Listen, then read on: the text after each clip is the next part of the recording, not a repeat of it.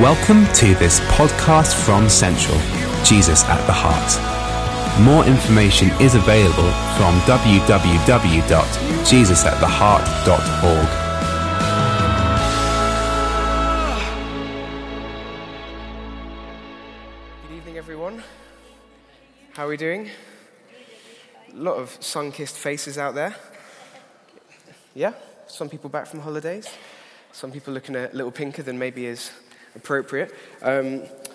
We are in week 4, our final week of our series called How to Kill Giants and Influence People, which is all about the life and the times and the leadership of King David. Maybe you've heard of him, maybe you haven't. We've been looking in the first week at the way that he took risks and really gambled on the presence of God. We looked in the second week at the way that he honored those people all around him.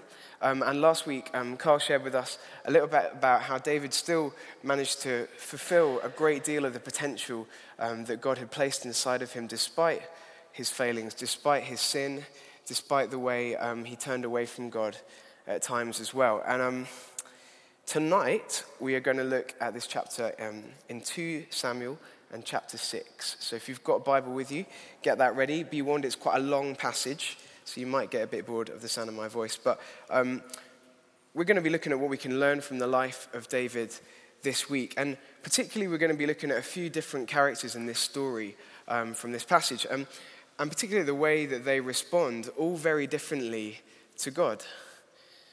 And for those of you who've been around here before, when I get to the end of my talk, I'm going to think about how we all respond to God. And you might not want to just wait until the end of my talk. You might want to think, actually, I'm just going to take a second. Actually, in my lifetime, how have I responded to God? What does that look like for me in my life? Or you might even want to think, actually, today, just today in my prayer life maybe, or in my relationships, what does it look like for me to respond to God and his goodness and his mercy in my life? So, 2 Samuel chapter 6. David again brought together out of Israel chosen men, 30,000 in all. He and all his men set out from Baalah of Judah to bring up from there the ark of God, which is called by the name of the Lord Almighty, who is enthroned between the cherubim that are on the ark. They set the ark of God on a new cart and brought it from the house of Abinadab, which was on the hill.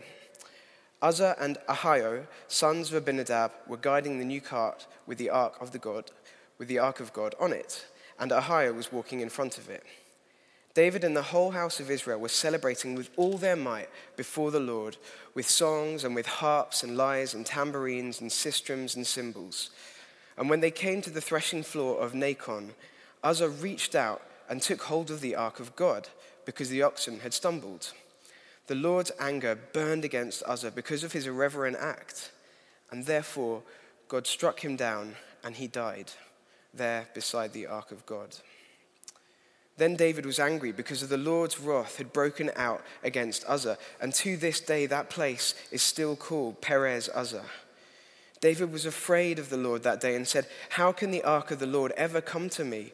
He was not willing to take the ark of the Lord to be with him in the city of David. Instead, he took it aside to the house of Obed-Edom the Gittite. The ark of the Lord remained in the house of Obed-Edom the Gittite for 3 months, and the Lord blessed him and his entire household. Now King David was told, "The Lord has blessed the household of Obed-Edom and everything he has because of the ark of God." So David went down and brought up the ark of God from the house of Obed-Edom to the city of David with rejoicing. And when those who were carrying the ark of the Lord had taken 6 steps, he sacrificed a bull and a fattened calf. And David, wearing a linen ephod, danced before the Lord with all of his might, while he and the entire house of Israel brought up the ark of the Lord with shouts and the sound of trumpets. As the ark of the Lord was entering the city of David, Michal, daughter of Saul, watched from a window. And when she saw King David leaping and dancing before the Lord, she despised him in her heart. They brought the ark of the Lord and set it in its place inside the tent that David had pitched for it. And David sacrificed burnt offerings and fellowship offerings before the Lord. And after he had finished sacrificing the burnt offerings and the fellowship offerings, he blessed the people in the name of the Lord Almighty.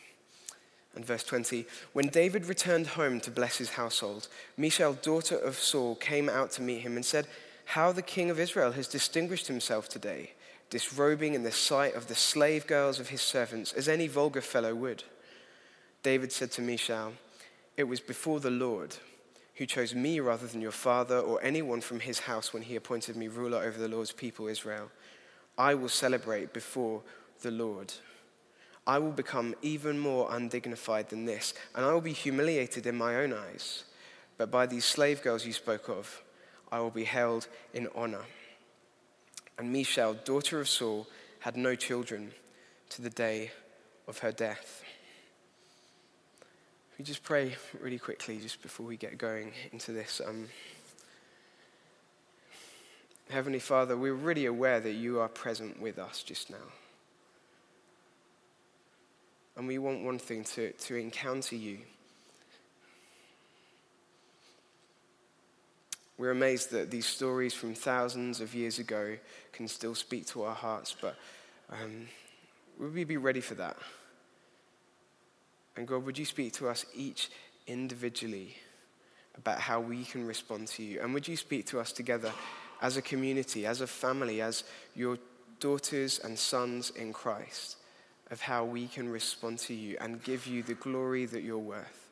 Because you are the one true King, and you're reigning in your throne gloriously now.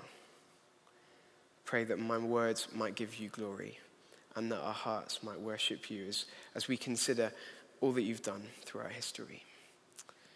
Amen. Amen. So, that was a really, really long passage. So well done for sitting through that. I'm going to summarize a little bit of what we've just read in a kind of a really quick-fire snapshot, kind of whirlwind summary. So you ready? You ready? Great. So there's this Ark of the Covenant, which you'll know from the Indiana Jones films. And the Israelites had been a bit silly and they'd lost it. But now that David was king, he was like really keen to bring it back to Jerusalem because, you know, he was one of the good guys. And it wasn't enough that he was just king himself, but he wanted God's rule to be the most important in Jerusalem. Nice one, David. So he takes 30,000 men because he's a bit of a drama queen, and he tries to bring it back.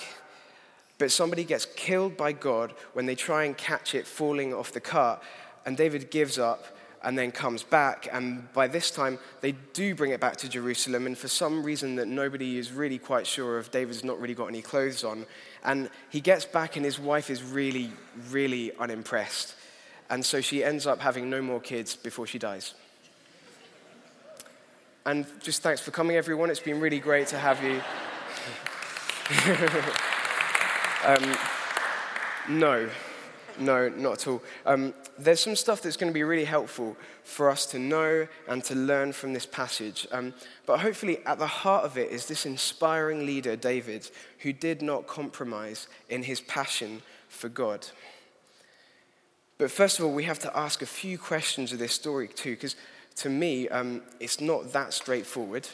And firstly, first question, what was this ark? And why was it such a big deal to the Israelites? Well, the Ark of the Covenant was a rectangular box, which about 4 feet in length, so about my height, as Aaron was saying earlier, and about 2 feet in width. So if you kind of think of a wooden version of me, then that's basically the Ark of the Covenant. And the ark contained 3 items. The very tablets of stone that Moses had received. He'd received them on Mount Sinai when God had given him the 10 Commandments, if you remember that. It also contained a jar of the manna food that God had provided his people with in the desert. And also Aaron, who was Moses' brother, had this staff that God used to perform all sorts of miracles when he was saving them from slavery in Egypt. So those were the 3 things that were in the ark.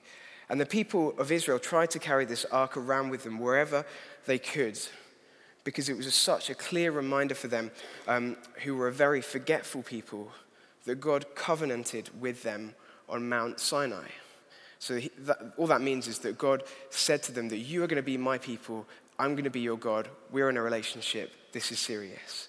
That's what he said. So this ark reminded them of all those things, of his provision, of his saving grace, of the covenant that they had together. And before we go any further, I'm talking about the ark, let's get one thing straight. The ark did not carry God in it. God was not in the ark. And actually, you can read the Bible and think that actually he is, but he's not. And actually, they were very clear on that. The Old Testament prophets were very clear on rebuking people that did think that. God wasn't this life force that they could capture and contain. That you can't put God in a box. That actually, God always has been and still is a highly personal God. We can't know God outside of relationship with him.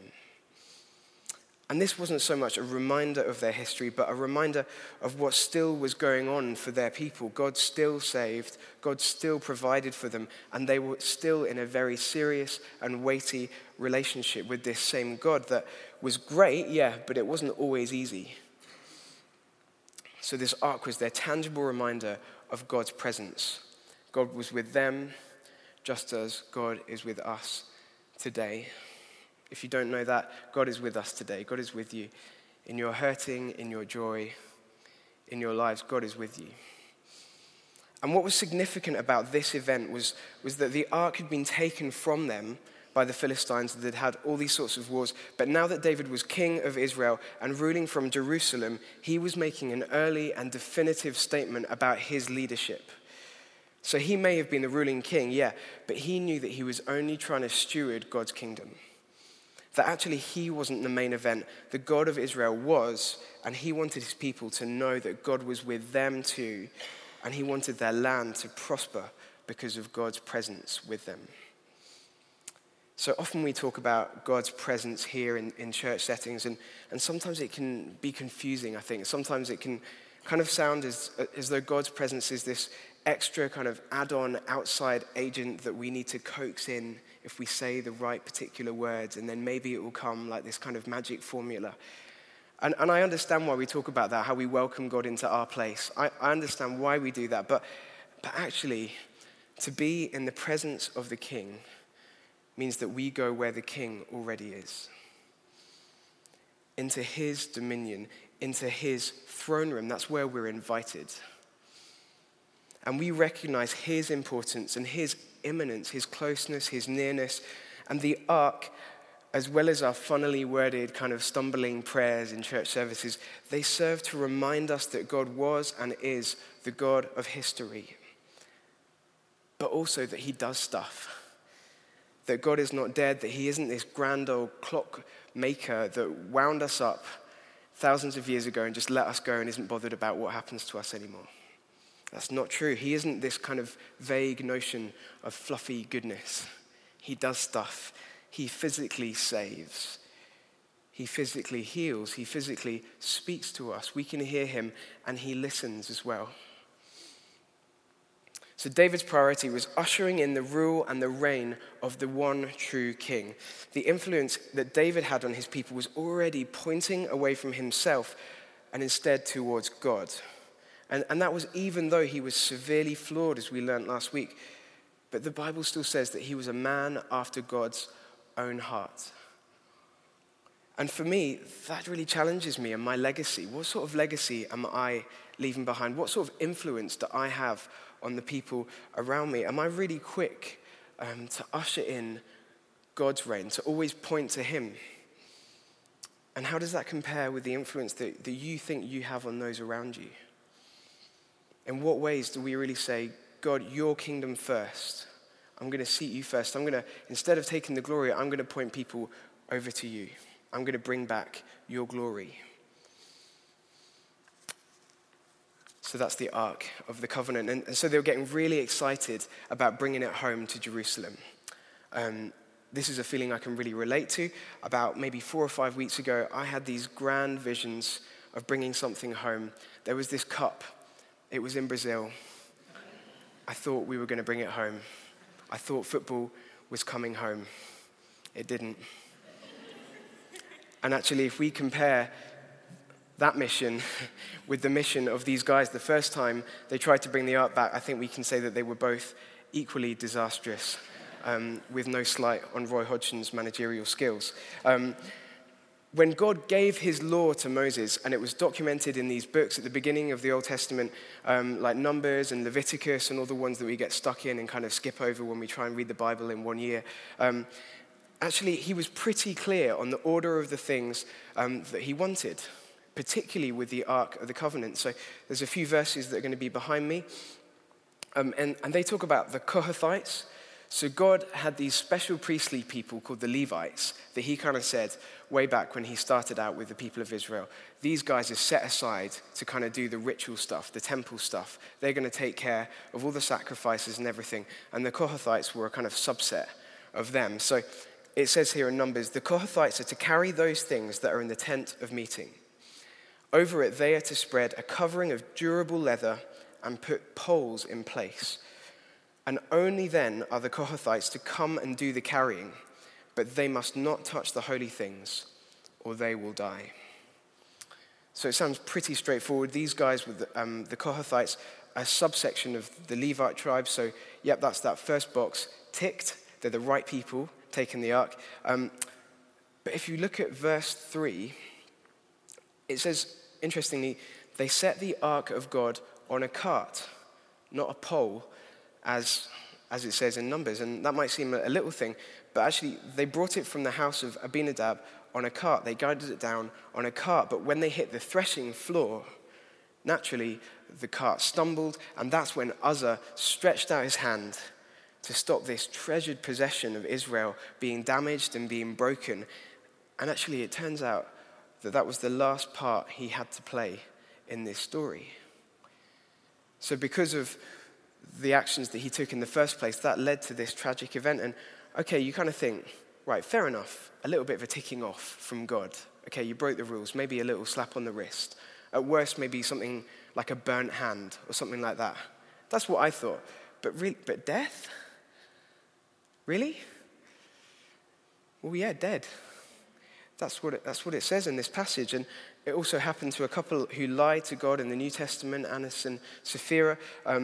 It seems to me, this is difficult stuff, that even though God rescues, he saves, he provides, he also takes it pretty seriously when we fail to take him seriously and our relationship with him seriously.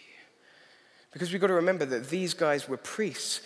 They knew exactly what God had asked of them. They spent their whole lives learning what God had asked them to do. They'd had their ark in their house for years, but maybe it was just a bit of a case of over-familiarity with the ark, leading to a bit of flippancy and actually turning out an event that God just could not have his holy men, the guys that he had set apart, leading the rest of Israel in. I think without doubt we would have stretched out our hand to save the ark. We would have said, oh no, I don't want this to break. This is such a big deal. But actually, I think that's not really the point. The point is that would have been trying to cover up what had gone badly wrong before. It would have been a case of the right thing actually being the wrong thing completely. And here's the thing. It's really simple. God really desires our obedience. And that might be a hard thing to hear tonight. It might be something that you're really up for.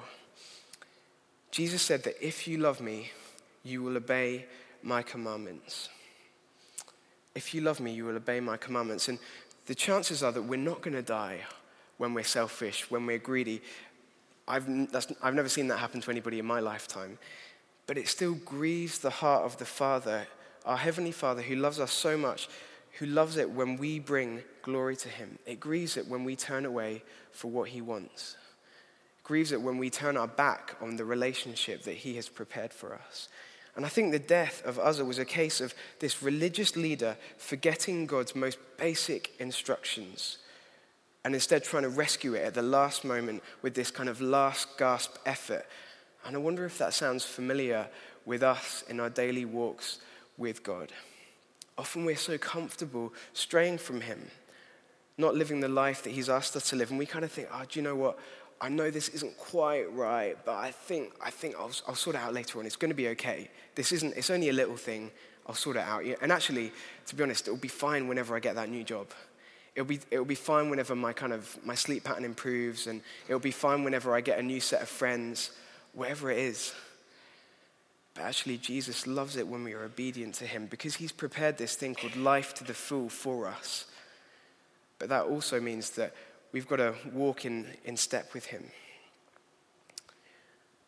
Religion can be this beautiful thing. There's a lot of people who go around saying, do you know what, I'm not religious, I'm a Christian. And I get that, I totally understand that. I've got a lot of time for that. But I think religion can also be a beautiful thing. Often it can lead us to the wonder and the mystery of God in ways that otherwise we really would have missed out on. I love reading the prayers of the guys that wrote them hundreds of years ago, and I can kind of learn from them, and I can share in the way that they met with God. And I love going to cathedrals and seeing the amazing detail, and that leads me to worship and kind of think, man, God is awesome. This building took more than a year. That's the full extent of my architectural knowledge. But actually, I think religion should come also with a bit of a warning, a kind of a danger warning slapped on the middle, saying, be careful. Because the danger is that, like Uzzah, we can start to think that we take care of God. We begin to think that we know what to do with God. We know what's best for God. And this passage shows us, at your peril, you do that. Over-familiarity can breed to contempt. We know that with all sorts of things in our lives. And I think it's no different with our relationship with God. Not that it's bad to hang out with him too much, but it's very easy for us to go through the motions, just get familiar, just kind of forget about the fact that it's actually a relationship. We talk to him, we hear from him, we love him, he loves us. It's a real thing that's going on, that he does stuff. And actually, God has never been interested in that. If you need to do one thing tonight, maybe you just need to change it up. Maybe when we worship, we need to stand on your head or something just to stop you from going through the motions. Because God is not interested in that. He had so much to say about that I'm not going to go into tonight. The ark reminds us of his presence, his speaking, his saving, providing, and Uzzah's death reminds us that I think he is too powerful, he is too mighty, and he is too holy for us to try and fit into our back pockets. And yes, it is a little scary, and yes, it doesn't always fit into our neat views of who God is. And yes, it freaks me out a little bit sometimes. But at the heart of reading about these guys, I kind of think, well, how am I going to influence the people around me? Because remember, these guys, the Levites, had a real leadership role in Israel. They were the guys who were set apart. And I think, I could copy them and I could be a rule keeper. But eventually, we're all going to fail trying to keep people accountable to a certain set of rules. And we're all going to fail and stumble doing the right things for the wrong reasons eventually and trying to paper over the cracks. But I'd love to suggest to us tonight that we choose a different path. That instead that we could be focused God worshippers in relationship with him. In a real relationship of love with God our Father, with Jesus our brother, the Holy Spirit guiding each step that we take. And I don't think it's any accident that these two stories are juxtaposed together. For all of Uzzah doing kind of the right thing that actually turned out to be doing the wrong thing, David is doing something that you kind of think is so, so wrong. In that kind of way, people say, that is wrong on so many levels. Heard people say that? Kind of like farting in a lift. Sorry. And actually, I think the passage is trying to tell us that you weren't expecting that, were you? Neither was I. Actually, the passage, I think, is trying to say, flip it around. David is doing something that can seem so, so wrong that was actually so, so right, because he is making a sacrifice of praise before the Lord. He's doing something that Uzzah just was not prepared to do. And so just before we kind of move into our next section, just to remind you that he was dancing before the Lord with all his might. When was the last time you danced with all your might? When was the last time? Can you picture it? Was it a ceilidh? Was it a wedding? Was it in front of the mirror as you were getting ready to go out? Yeah. Some of you it was. David was dancing before the Lord with all his might in only a linen ephod, which, if you don't know, was basically the Israelite equivalent of basically like your dad in some Speedos at the beach. And you're just like, oh no, Dad, come on. You need to get some proper shorts. I'm not going to say what my mum might wear at the beach because she's here tonight, so it'd be a bit inappropriate. But before I talk any more about undignified dancing, I'd like everybody to stand. If you can stand, let's stand up just now.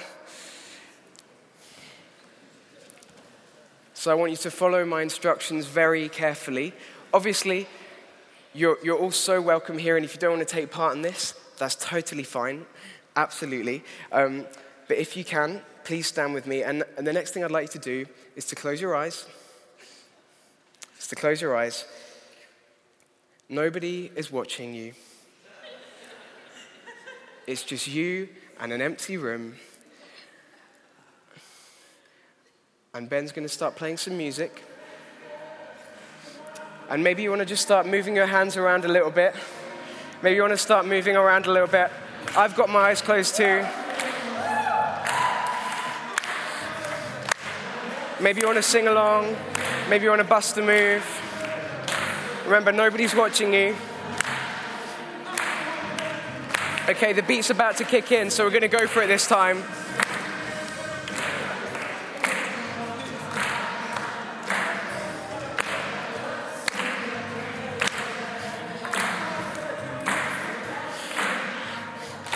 Give yourselves a round of applause. That was brilliant. I kind of feel a little bit like Mr. Motivator from ITV.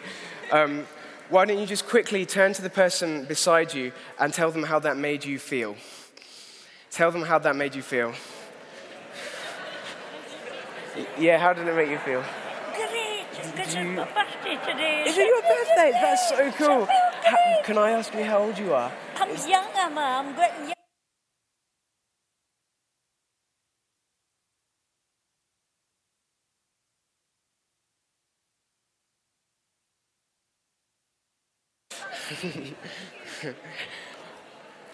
Okay, maybe you want to give some feedback, just a couple of words. How did that feel? How did we get on? Need a better tune? That's not the question I asked. How did that make you feel? Sorry? Amazing, great. Any other responses? Bit self-conscious, yeah, definitely. Did it help that your eyes were closed? I thought everyone else's eyes were open. Okay. And I've got Margaret at the front here who said she felt amazing because it's her birthday today. So let's give Margaret a round of applause.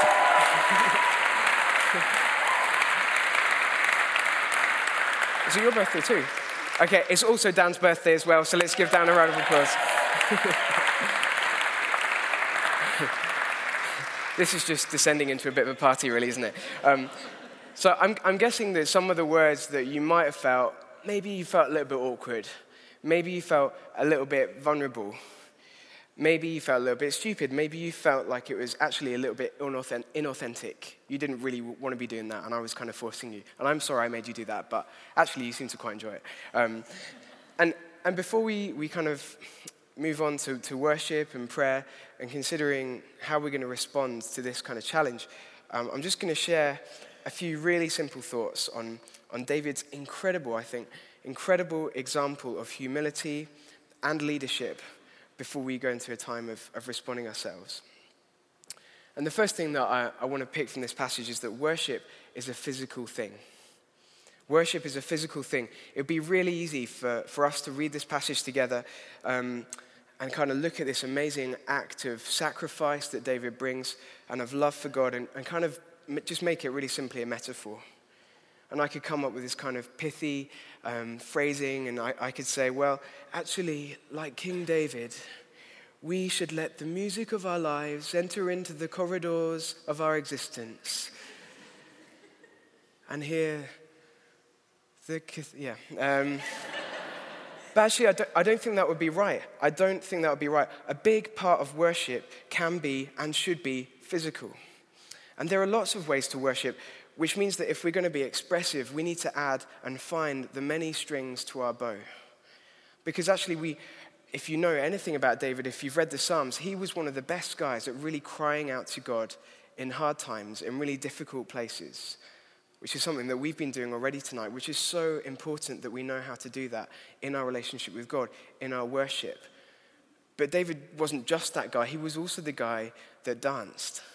He was also the guy that wrote his own songs. He was also the guy that led other people in worship. And actually, the Word became flesh as well. It tells us in John, the Word became flesh, and Jesus went to weddings. And it doesn't say this explicitly, but I'm almost certain that Jesus knew his foxtrot from his Gangnam Style. And if Jesus knew that, if Jesus was at weddings and danced, then I think that we ought to follow his example as well as David's. And the Hebrew equivalent word to worship in the Old Testament was shakak. So can everyone say shakak? Well done. This word basically means to bow down. To bow down. It refers, that's what the word meant. It refers to a posture of submission, and therefore a really simple acknowledgement of God's rule, of God's reign over their lives. It sounds so simple, doesn't it? We can make it into just a whole palaver that it doesn't need to be. Just bowing down before God because he is our King. But how often do we really engage our bodies in worship? Try it sometime. We've just been giving it a go. Maybe it could actually release something new. We're so good at kind of overanalyzing things, aren't we, and letting our minds lead the way. But maybe just once in a while, you just have to say, God is King. I'm going to bow down. That's going to be the first thing that I do this evening. And just see where you get on from there. Maybe you need to pick up a flag. Maybe you need to just wave your hands in the air like you just don't care. But this is the example that David gave to us, and we'd do well to follow it, I think. It might even be fun when we get into it. And if you're anything like me, you do like to overanalyze things, and you think, well, I want to be able to feel like I want to do it before I do it. Because, Thomas, I'm kind of pretending to be you here. Worship is supposed to be a response, this genuine response, an authentic response. And it is. And do you know that David's example is about as authentic as it possibly can get? Because if we look earlier in the chapter, before he dances, verse 8, he's getting mad at God. It says David was angry at God. I didn't even know that you could do that. But you can get angry, you can cry out to God sometimes. Verse 9, it says that David was even afraid of God. David got real with God in a way that I think Uzzah really never got to. And that makes his dancing all the more significant because it was real. About 10 years ago, I went to a church in Sydney called Hillsong. Give me a little wave if you've heard of that, if you've been out there before. Yeah, some of you. And there were about 12,000 of us in this big kind of purpose-built amphitheater. It was amazing. There were all the lights that you could ever dream of. It sounded amazing. And there were kind of 20 worship leaders on the stage, all just absolutely going for it. And I absolutely hated it. This is going to be like on the front page of The Sun tomorrow. Worship pastor hates worship in worship shocker scandal. But I absolutely hated it. I stood there like a statue, like with all the best kind of psychology I could draw upon as a 17-year-old guy, trying to kind of psychoanalyze everybody on the stage, thinking, you don't really mean this, do you? You don't, what really is making you smile that much? What really made you lift your hand in that way? This is all just a bit funny, isn't it? I kind of thought to myself as I stood there with my arms folded, with my brow furrowed. And actually, I can kind of reflect on that 10 years later, having learned a little bit. And I now know that firstly, it's not my job to search other people's hearts. That's a really simple thing. Maybe a lot of us know that, but maybe some of us need to be reminded of that. It's not our job to search other people's hearts. That's God's job. Actually, we're supposed to encourage each other, build one another up as the body of Christ. And secondly, I think the guys at Hillsong had twigged something that I really hadn't twigged yet, and that I think David probably had. That worship isn't always something that we have to feel, but it's a physical, it's an emotional act of recognizing that someone or something is worth it, is worth our praise. What we might say around here is worthy of our praise.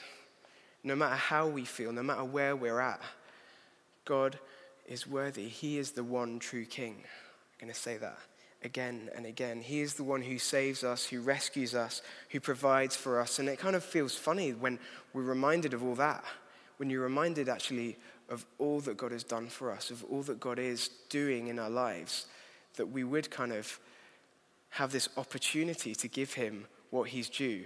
And then we would make the decision to instead look at other people and kind of criticize and critique where they're at. But we've all done it. We've all done it. Just as I looked on with disdain back then, there was an onlooker in this story here. David's wife made her position very clear. She said, "How the king of Israel has distinguished himself today, going around half naked in full view of the slave girls of his servants as any vulgar fellow would." She couldn't handle it. She couldn't handle his heart for God. And I don't think we really need to say much about Michelle. It really didn't work out well for her. And Jesus was so exceptionally clear to his followers, to us guys, that people who judge others will be judged by a harsh measure themselves. So that's not a route that we want to go down. David had no problem acting like a vulgar fellow. A big part of worship is vulnerability in our whole lives, but especially I think in this context when we're gathered together as his sons, as his daughters, encouraging each other. It's an audience of one thing. So maybe you want to get that phrase inside your head when you come to worship. Singing, moving, praying for an audience of one. That we don't perform for one another, we only sing for him. But it's also a community thing too, because I'm guessing that David felt pretty stupid prancing about in his underwear. I'm sure that all of us would, with thousands of people watching on. But he was a determined worshiper, and that had a powerful influence on those around him. I have this friend called Lawrence. Maybe some of you know Lawrence. He moved to London at the end of last year. He's a great guy. And he used to come here to church, and he used to regularly stand on the chairs and just go for it in worship. And we love that. It was just incredible. He was worshiping for an audience of one. And he also used to kind of dance around like this, like he was kind of on top of the pops in the late 70s. And, you know, you had those people kind of flailing. And he was a rubbish dancer. He really was. But it didn't matter. He was dancing for an audience of one. But actually the effect that had on people around him, especially me, especially his friends, was incredible. It really just kind of, he was vulnerable and we just became so much more free just to be ourselves before God. And that was brilliant. Why don't we all do that? That's the challenge. That's what David did. And if you take one thing away from you this morning, need to change my scripts for the evening. Let it be this, that God is with us. That God is with us. God is amongst us. God is for us. That he saved us. That he is going to provide for us. That we can trust in him. That he is a miracle worker. That he can heal our hearts. That he can heal our bodies. He can heal our minds. That we can know him. How are we going to respond to him? Maybe you guys could come and just get ready. God is looking for worshippers that seek him with joy and expectancy, worshipping like nobody is around, being vulnerable with those around them. And the Apostle Paul made a similar prayer in his letter to the Philippians. And he said this, he said, "I consider everything a loss because of the surpassing worth of knowing Christ Jesus my Lord, for whose sake I have lost all things. I consider them garbage, that I may gain Christ." So we stand, if you can, I'm just going to lead us in some prayer.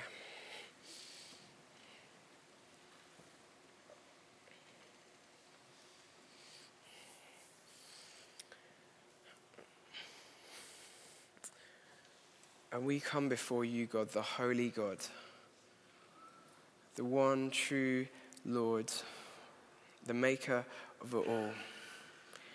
It began with you, God, and it's going to end with you. We approach you with a real recognition that you are awesome. That you are awesome. And God, there's something that you've done, that you've invited us in to your throne room where you hang out, where you live, where you dwell. You've invited us there. We have no right to be there, but you've invited us in. And I pray that our response would be awe, would be worship, would be recognition that this is an amazing thing that you've done for us.